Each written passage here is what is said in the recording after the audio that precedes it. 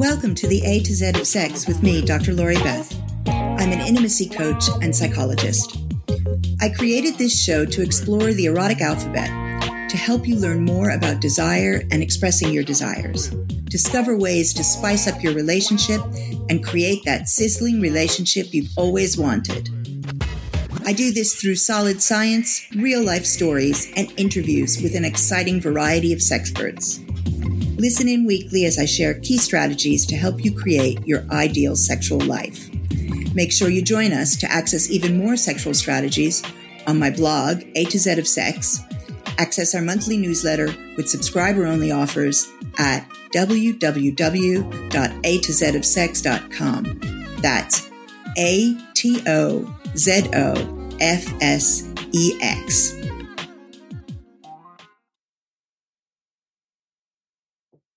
Hi, everyone. Welcome to the A to Z of Sex.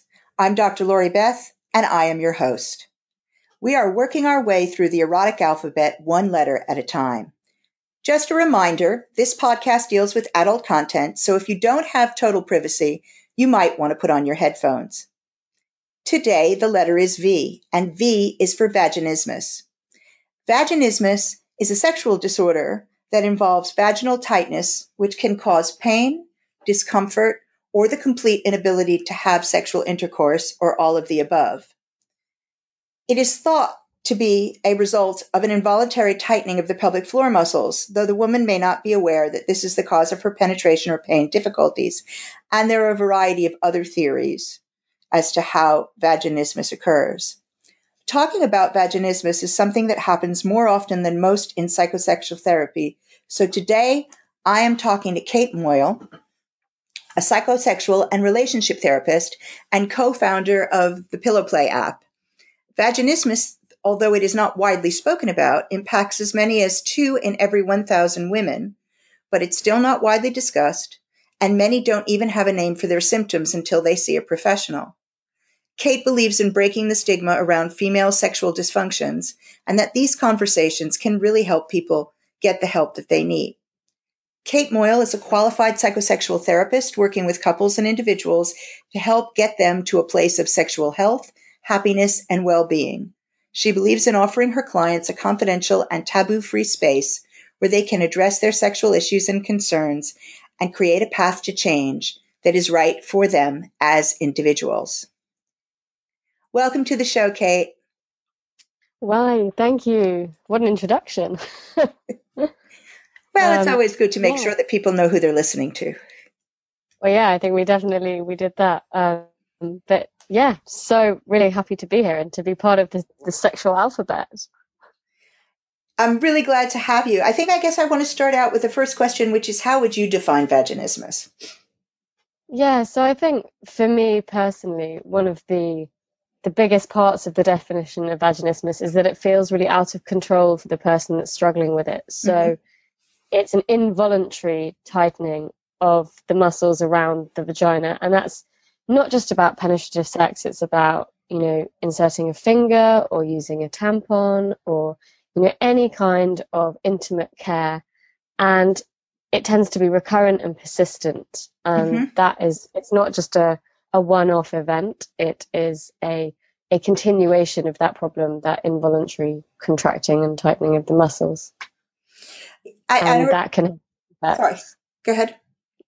I was just saying that could have, it has huge effects for people, not just in their sex lives, but in other aspects of their life as well. It's interesting to me because I remember first learning about vaginismus, and actually the image that we got was that there was a tightening and a shutting, and that was it, and that the whole vagina stayed shut. There wasn't this idea that this was an ongoing series of incidents. It was like it happened once and never opened again. And it was exactly. And I think the thing is that isn't necessarily the case. And what we know from psychosexual therapy is that there are things that can be done, and actually vaginismus is really, really treatable. But half of the problem is that people don't even know that they have it. They don't know that there is a name for their symptoms, that there are other people, out in the world struggling with the same problem, and actually that it's a really common sexual dysfunction. As you said in the introduction, 2 in every 1,000 women, and we suspect that that is an underestimation because of the lack of people reporting on the problem. So, if we think, okay, this is quite a common sexual dysfunction over the lifespan, do you see some people who have an episode that doesn't continue on, or who have previously had no problems and a fine sex life, no problems with insertion of tampons, no issues, and develop vaginismus later in life, like around the menopause? Yeah, people do. And it can happen after a normal onset of, I suppose, sexual functioning, but there might be, for example, a particular reason, a very painful childbirth, or a surgery, or a trauma, or a sports injury, or it could be that actually they've had a really difficult emotional experience that then means the next time they go to have sex that they're feeling really, really anxious, and that anxiety and that tension, makes them unbelievably tense and unable to open up both physically and emotionally. I think a lot of it is also about vulnerability. Is a huge part of it. It's a very two-sided issue. There's the physical, but there's also the emotional, which is so much of it. Now, I mean, I would have assumed that there's a huge emotional component, but I also wonder I also think it's really important that women understand that they don't have direct control over the symptoms when they're happening. Yeah. Because I think you highlighted that involuntary part of it, and that feeling out of control, I would suspect, is probably one of the most frightening bits of this. Yeah, and I also think it's about things like communicating to your partner, that this isn't just a lack of desire or a lack of interest in sex. This is actually something you feel incredibly out of control of. And because there's not very much education around it, or not many conversations about it, people are baffled by it when it happens, because it's this idea of, what do you mean? That is part of the role of penetrative sex. That's part of the role of sex, is that penetration is a part of it. And if that doesn't work, that really challenges your definition of sex and intimacy and your ability to be sexual and your identity. And that is very out of control. But again, we're back to this idea of, we don't talk about those things. So if we broke our arm and it wasn't working the way that it should be, we'd go and see a doctor, pretty much immediately. But when it comes to intimate health and sexual health, and we're much more private, and we feel like we can't ask the questions, or we feel like we might be doing something wrong, or that we should automatically, instinctually just know what's happening. And obviously that's not the case. But there aren't very many people having these conversations that allow people to listen and think, oh my God, that's me. That's what I'm having. I'm not the only person that has this. And it doesn't make me the only person in the world that feels this way. I think it's a huge, huge part of it. So what do clients describe to you when they come in? So a lot of people describe it feeling like a wall. So that's a really, really common description. So that, they might be able to penetrate with a fingertip, for example, but then it feels like a wall. And that's because the muscles are so tight. And the thing is often, if it's something that's been going on a really long time, obviously the muscles, like other muscles in your body, if you work on them in the gym, you're able to develop control over them and tense and release with more control. When you're not using the muscles, then you have to learn how to use them again. So, for example, someone with vaginismus might see a pelvic physio who might show you how to do your pelvic floor exercises, or you might be kind of asking them to do exercises where they are doing their pelvic floor tensing and releasing, with a finger in, so that they can actually feel the muscles. But I think when people come in for appointments, it tends to be this description of it feeling like a wall, or feeling very tense, or there's the anticipation of pain a lot of the time. So the cycle of vaginismus, a huge part of it is about that anticipation of pain, because when you're trying to penetrate with something that doesn't want to open, that causes pain. It causes, you're pushing up against something that feels incredibly hard. And that anticipation of pain makes you tense even more, which exacerbates the problem. Where do you get referrals from for this usually? From lots of different places, from pelvic physios or gynecologists, doctors, a lot of self-referrals as well. There's an amazing new website that came up this year, which is called vaginismusawareness.com, which was created by Shush, the amazing sex toy shop in Hoxton. Yep. And they've got listings of therapists on there as well. So they've got listings of professionals who work with it and are comfortable working with it. And they've also created products to help women with vaginismus, which are pretty life-changing, actually. Well, that's wonderful. I think of it, if I think back to a year ago, there was nothing. And certainly this is one of the least talked about topics, I think. In fact, when I was telling people I was doing this show, the number of women that asked me, what is that? And as I described, and I watched their faces, and you could see how many of them have had experience, and they didn't know it had a name. Yeah, and I think a lot of women can identify with that idea of sometimes having sex or inserting a tampon or something like that feels quite uncomfortable, but you can't quite put your finger on why. Or there's pain and there isn't necessarily an obvious reason for it, but they don't ask the questions or they don't stop what they're doing. They just kind of grin and bear it. And I think that is also to do with the fact that we're not educated on how to ask those questions and things like that. But you're right, there weren't really any good products on the market at all to help with this. And I think a large part of that is that the kind of history of this problem is that it was very medicalized, and things like dilators, they were very hard plastic. And the dilator set that Shush have made are soft kind of silicone, and they're all hand molded. So there's things like no edges, no seams. So they're very smooth, and they're also tapered. So they have a tapered end. So they're not a blunt end, which makes something like penetration a bit easier, a bit more gradual. And that's also, I think, a really, really important aspect, because if you're working with a product which you feel more positive about, it makes the process in itself feel a lot easier. Whereas if you're looking at something, a dilator set that you just are terrified of course you're going to be more tense. Of course you're not going to feel easy and relaxed using it, and it's going to contribute further to that problem of tension. Do you think that women find it accessible to be able to work with this stuff on their own, or do you think they do better when they're working in combination with a professional?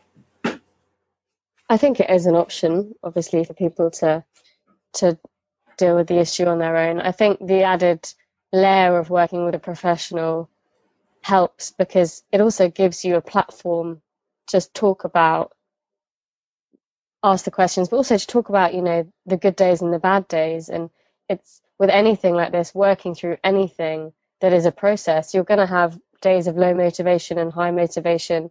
And that can be quite a struggle. I think that, on those days when you just don't want to think about it, you don't want to do anything about it, you just have all of that kind of emotional turmoil of dealing with a problem like this, and the feelings of anger or, perhaps, I don't know, almost infuriation and frustration, that being able to talk to someone about that actually can be quite helpful. But lots of people are able to do it with a support network of, for example, a partner, or reading lots of blogs, or reading books, or listening to podcasts, or people can find their own support. But I think in general, the process needs support in some way, shape or form. It doesn't have to be a psychosexual therapist, of course. But it makes sense that this would be a process you'd want to encourage to be done with support. I think because it's already an isolating condition, that exactly. You don't want people to feel even more stigmatized and more isolated. So if they're going to work with a partner, or they're going to work with a supportive network of friends, or with a therapist, that makes more sense to me. And I think also, it's about that vulnerability we were talking about right at the start. It's about having those conversations with someone, feeling more comfortable talking about it yourself, because, you know, in a future relationship, when you're feeling a bit nervous, perhaps about the first time you might have sex, you can then express in a way that's comfortable for you because you've almost practiced. Mm-hmm. Had some, you know, I was dealing with something before that made me a bit anxious, so can we just take it slow, or, you know, can we use some lubrication or whatever it is. But it's about that opening up to someone about the problem, which happens in therapy a lot, or, you know, it might be a gynecologist that it comes up with first, but opening up to someone about the problem takes away some of that stigma and that isolation and that shame, and you're opening up emotionally to the idea of being able to talk about it. And as you said, for lots of women, it's very unspoken. I think women feel inadequate. And I think not just feel inadequate, but sometimes are told that they are. Yes. You know, I think that is another part of it. If you have a partner that doesn't understand, not necessarily because they are a bad person or anything, but just because they don't, that it can kick off a whole cycle of things in relationships where partners feel that it's because actually they don't want to have sex or they're not attracted to them. And so, you know, there's a lot of internalizing of, I think, fault or blame, which doesn't need to happen, but people are looking for a reason, they're looking for a cause, they want to know why this is happening.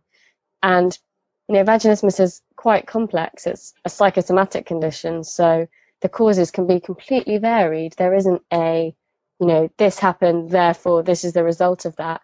It could be, you know, anything from painful first intercourse or pregnancy, but actually all coming from a background where you were told that sex was wrong, or that sex was something you saved for marriage, and so your beliefs about sex and having sex don't match up with necessarily being able to enjoy it. So it's not always a physical root of the problem. Exactly. And so I think it's important for you to define psychosomatic. So that it's the idea of the brain and the body both kind of combining. So it's not you banged your leg and your leg now hurts. That's a physical cause and a physical symptom. It could be actually that there is something going on in your mind, in your brain, in your psychology, which causes a physical reaction in the body. So that idea that body and mind and brain and psychology are all linked, are holistic. That's important because I think people hear the term psychosomatic and often think that that means that you're making it up. So if it's psychosomatic, it means that there's no real physical problem, when in fact there is a very real physical problem, but the causes may be coming from emotional conflict in the mind. Yeah, of course. And I think we're moving towards, as a society, being more kind of pro psychology. I think we are slowly getting there, and people are able to recognize that, you know, psychology does have an impact on the body. We see it everywhere. You know, people who feel good about themselves, they get more done, they're more productive, they have good, you know, better relationships, and they have more energy. And we can actually see it all around us. If you think about the people that you are aware of seem to be really happy, they're feeling good and they're thinking good things, and it is having a positive impact on their well-being. Yes. And I'm always so wary of using the term psychosomatic, though I know what it means and it makes sense to me, because that's one that's used for as a kind of a battering ram by some medical professionals around this type of issue, around autoimmune disease, around anything that stress can trigger. It'll be said with a kind of a derisive tone of voice, well, this is psychosomatic, like, you know, get your head straight and everything will be fine, when actually both bits need to be treated. The body also needs help. Yeah. And I think psychosexual therapy is probably one of the places where we are really tackling that head on, the kind of combination of psychology and understanding and education and, you know, increasing that level of comfort with the subject, but also the physical stuff. So the exercises, the bodily awareness, the mindfulness, the getting back in touch with your body, the touch exercises, the sensual focus, sensuality, it's all kind of combined in psychosexual therapy. And that is what makes it the best choice in a situation like this of therapy types, because you're actually addressing it in a very holistic way, which is incredibly important. I also think it's worth saying that more than once, because it's hard enough to start looking for someone to see. But if you have some bad starts, that makes it worse. And I think also, psychosexual therapy, the clue's in the name. Like, it's okay to talk about sex here. It's in the job title. Yeah. And so you're dealing with people who are ultimately very comfortable about having these conversations. Where would you tell people to go for a first port of call for referrals and things like that? It completely depends on the stage of where they're at in the process. But the COSRT website, so the College of Sexual and Relationship Therapists, has a listing of all of the therapists that are qualified and accredited. So everyone on there has been through suitable training. But also the Vaginismus Awareness website, I think is great. So that's vaginismusawareness.com. They have a list of practitioners who all also work with shush and have kind of been at vaginismus awareness events and things like that. But I think also it's the thing about going to a talking therapy first is there's that level of safety in that there's no touch element to the therapy. And later on in the process, going to something like a pelvic physio or a gynecologist might be helpful. Or you might have a pelvic exam. You might have never had a smear test, for example. But sometimes doing that as a first step isn't always right for people. Some people will come having already had a medical investigation or a doctor's appointment, or they will have had that first. But the safety in the talking therapy is that it's hands off. So there's that patients or sufferers or people struggling with vaginismus can feel that they've got control over that bit. They are in control of when they touch or when they start doing the exercises or when they start integrating that into their lives, because they're the person in charge of it. And that makes sense, particularly in something like this, that would be that would feel safer to start where that nobody is going to be touching you. And there are, there's the Vulval Pain Society. They do different talks and different, they've got very good resources. So, but they're also dealing with other conditions like vulvodynia, so pain and sex. But I think the internet is an amazing thing in that it does offer people information and access to blogs. So there are people blogging about vaginismus, blogging about their experiences. The Vaginismus Awareness website has a blog on there which have got people's stories. So understanding also that you don't have to be alone in your struggling, in your suffering of this, that there are other people going through it, and reaching out for help is something that is possible. So there's actually quite a bit of support out there. I think we're getting there. We still need more, obviously, but there is more and more growing knowledge.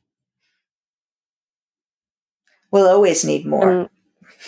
And I think there are, so I was listening to a podcast the other day, not dissimilar, I suppose, actually to this one, but it's by Alex Fox, who's a sex journalist, and she made a podcast called Close Encounters, and one of her episodes was about vaginismus. So it had an interview with someone who'd struggled with vaginismus.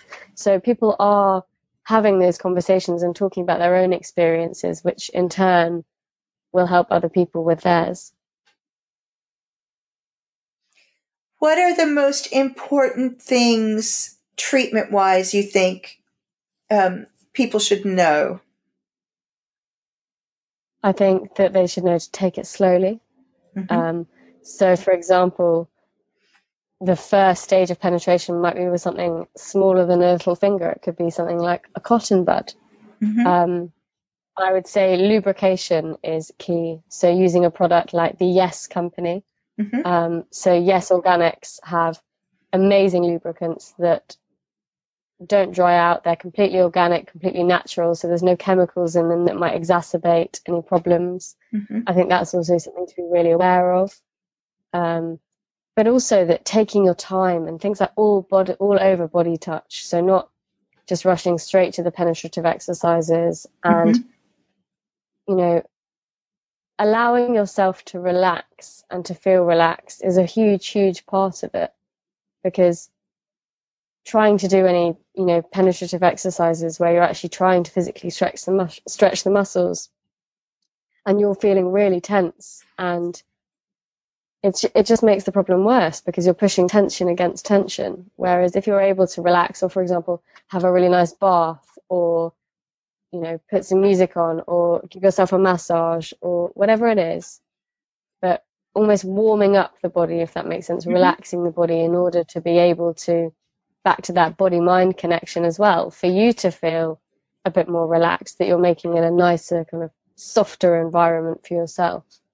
Things like taking a few deep breaths and allowing yourself kind of feeling that in your body. But I would say the dilator set from Shush is amazing, and really affordable as well. And you can go there and talk to all of the staff. They know all about vaginismus. They've dealt with lots of customers. But I think lubrication is a huge part of it as well. It makes everything a lot easier. It makes everything, that if you're dry, then it's going to cause friction, which is going to hurt more. Right. And so the Yes products are, I think, some of the best available. I like what you, especially. I like what you're saying about relaxation, and remind people that, good sex usually has some foreplay. So that the whole point of foreplay is eroticizing all of you, as opposed to just focusing on particular parts. And so it's the same. It's a self-love process here. Yes, you're having to do it therapeutically because you've got a problem, but it's still the whole thing is a self-love process.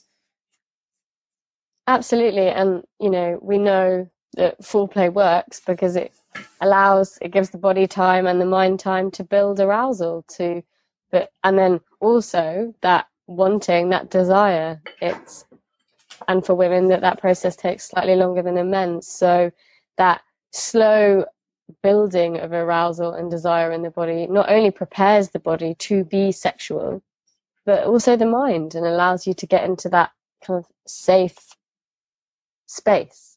And I think also it's about, people that have vaginismus aren't necessarily not orgasmic. So it might be that people are able to masturbate, but it's purely externally, or it's just clitoral stimulation. So also it's about creating a positive relationship with your body and your vagina and your vulva as well. That a lot of women with vaginismus struggle to have that positive connection, understandably, because they don't feel their body is the way it should be, or that they can have sex the way they want to, or to be sexual.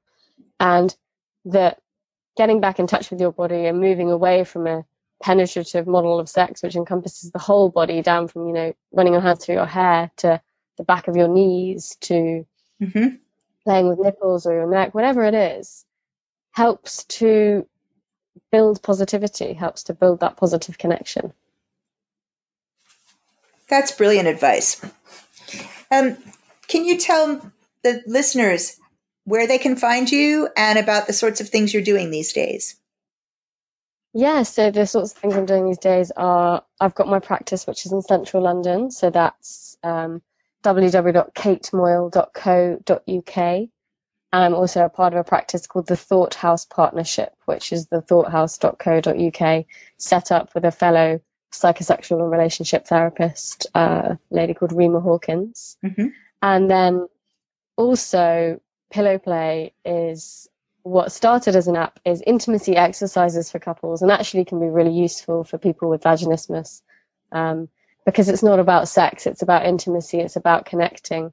So what we see in lots of couples where one of them is struggling with a sexual dysfunction, and it could be the other way around, it could be the male partner, for example, is struggling with his erections, is that they tend to also lose elements of their intimacy because they're too anxious to have sex.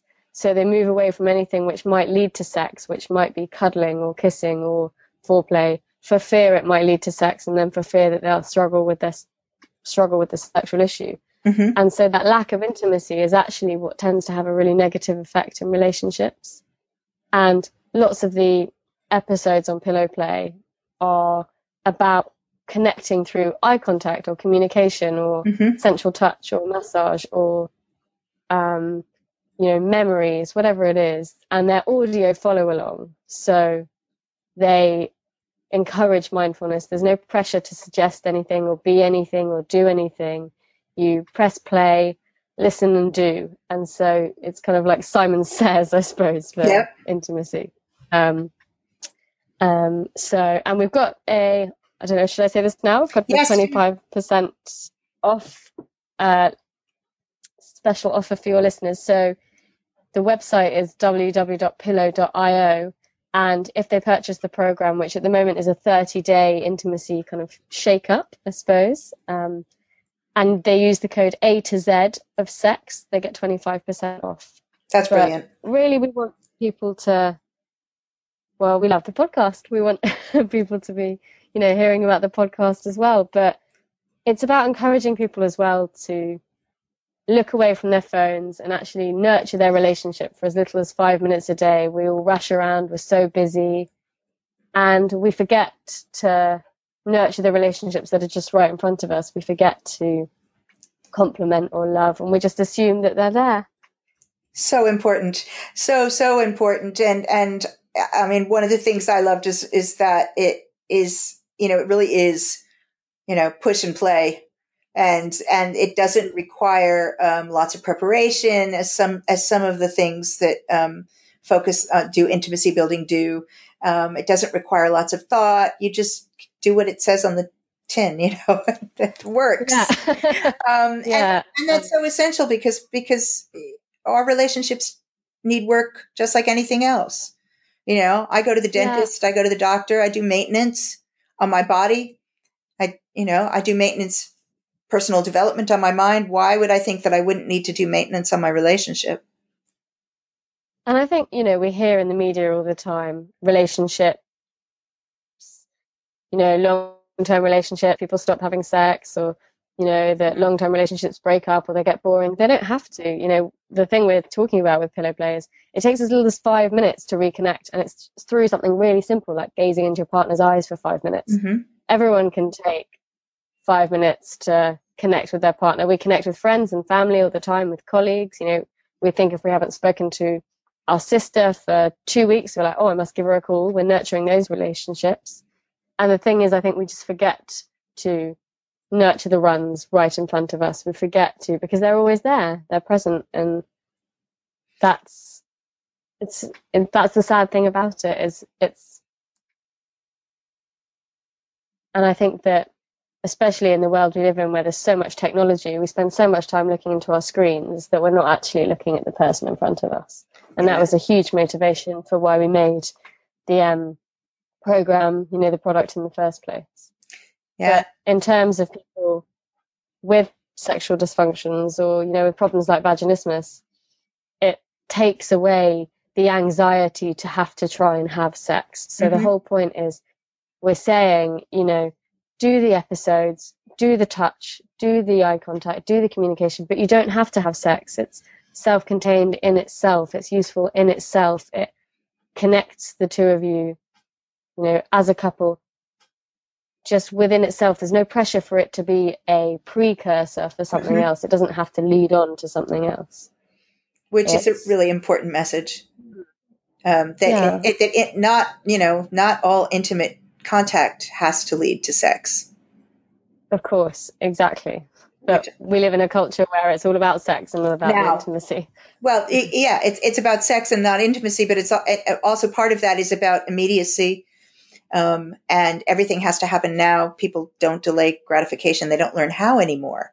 And that's because everything is very immediate in our society. Unlike, this ages me, unlike when I was growing up, where you had to learn to wait because, If you wanted to see something on the television, it was on once a week at a particular time. There was no way to download it. There was no way to get it immediately. And it was much that way for all things. Learning to wait was built in. Now things are much more rushed because we don't learn that. It's a skill. Yeah. That anticipation, building anticipation is a skill. And we live in a world where everything is very available. And actually the sad thing about that is it makes things very disposable as well. Yeah. Yeah. Thank you so much for being with me today. This has been absolutely brilliant. Well, thank you so much for having me on and for helping me have these conversations about vaginismus that are so important for us to have. My pleasure. I'm sure there will be more of them. Thanks for joining me this week for the A to Z of Sex. Please write in with your questions to Dr. Lori Beth at atozofsex.com. That's atozofsex.com, or for the Americans, it's ZO. Visit both websites, www.atozofsex.com and www.the-intimacy-coach.com, to learn about alternative sexual choices, types of sexual relationships, and to learn to sizzle and create that ideal, lasting, intimate relationship. For a free 30-minute session with me, do head over to atozofsex.com and click on the button that says Book Now. Please join me next week when the letter will be W. Thanks very much. Bye-bye. Thanks for tuning in. You were just listening to the A to Z of Sex.